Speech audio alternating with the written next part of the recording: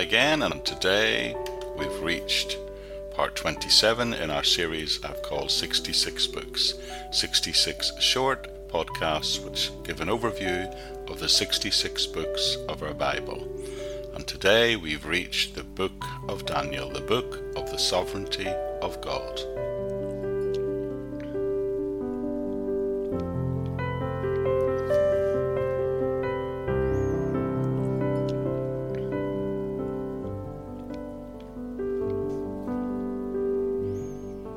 Daniel has been called the book that best illustrates the universal sovereignty of God. It also represents a vital link to New Testament prophecy and the apocalyptic literature. Daniel stands alone as probably the most important prophetic book in the Old Testament.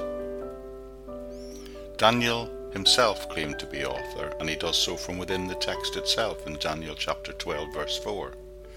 He also uses the first person singular many times throughout the book.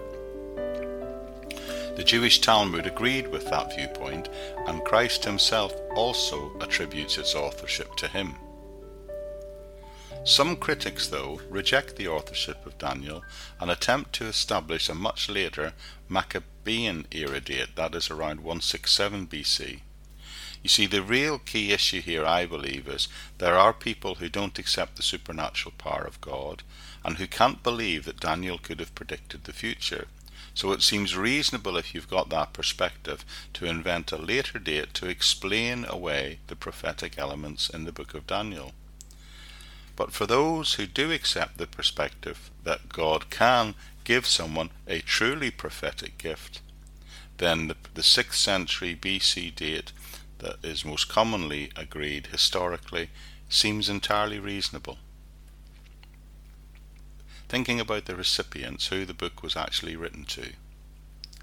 Now we know that in the 3rd year of King Jehoiakim, around 605 BC, Daniel was taken along with others to Babylon. That's recorded for us in Daniel chapter 1. And we know that he was a teenager at the time. He ministered for the duration of the Babylonian captivity, and after Babylon was overcome by the Medes and the Persians. He was then in the court of Babylon itself under Nebuchadnezzar and Belshazzar, and under the control of Persia with Darius and Cyrus. He is seen to have ministered at least until the 3rd year of Cyrus, around 536 BC. That's recorded for us in Daniel chapter 10. So he probably wrote this around 530 BC, when he was around 90 years of age. The book, therefore, was written to the Jews in Babylon, the Jews in captivity, wanting to know what had happened to Israel and what was going to happen in the future to them and the Gentile nations. At the time of his removal to Babylon, Daniel was only a teenager. He was one of a select group of smart young men who the Babylonians chose from the upper-class families of Jerusalem with the aim of training them to be administrators in the royal court at Babylon. During this very long career in Babylon, Daniel held some of the top positions in the government. He outlasted the Babylonian Empire and is still, as I said earlier, alive in the 3rd year of Cyrus, the Persian king who conquered Babylon much later in 539 BC. He therefore lived not only through all of this, but he lived to see the first Jewish exiles return to Jerusalem and begin the process of rebuilding their nation, as recorded in Ezra. Daniel was one of those select people through whom God revealed his purposes, and God usually did this with Daniel by means of dreams and visions.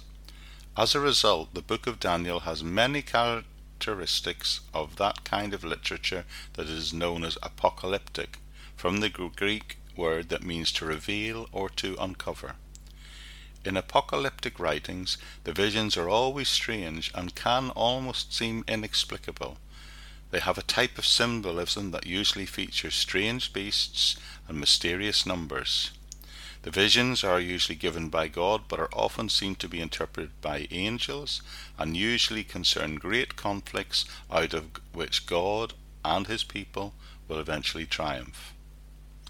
Although the overall meaning of the vision may be fairly straightforward, the details of it are often very difficult to interpret, and in seeking to understand these visions, the present-day reader must always bear in mind that any suggested interpretation must always contain some element of uncertainty. The big message contained in all of this is very straightforward. It is God is sovereign over all the nations of the world and throughout all history, right up to the present day. The book is not chronological in order. Daniel chapter 7 is set in the first year of Belshazzar, yet Daniel 5 records his death. But roughly the book divides into 3 parts. There's an introduction in chapter 1 and 2, and then in chapters 2 verse 4 to 7 verse 28 there's the Aramaic section, which tells us how the sovereign God will ultimately judge the Gentile nations. Then in the third section, section 3, shows how the sovereign God will ultimately resurrect and reward Israel. So thinking about why this was written, the purpose of this book, well, I believe there are 3 main purposes to the book of Daniel. The first is to establish that the sovereign God will judge the Gentile nations. Babylon had just conquered Israel, God's chosen nation. What is going to happen to the promises of God in these circumstances is the question being asked in this book. Daniel's answer is that Babylon will be conquered, and even those who have conquered Babylon itself, God will judge them and all the Gentile nations. The second purpose is to establish that a sovereign God will restore and reward Israel. Israel is being punished, so quite reasonably, the question that people are thinking about is, when will this all end? Daniel's message is at one and the same time both discouraging and encouraging. He's predicting trouble ahead and how Israel will suffer under Gentile powers for many years. But the encouraging news is that this period is not permanent. The time will come when God will restore and reward Israel, and he will establish his messianic kingdom, which will last forever.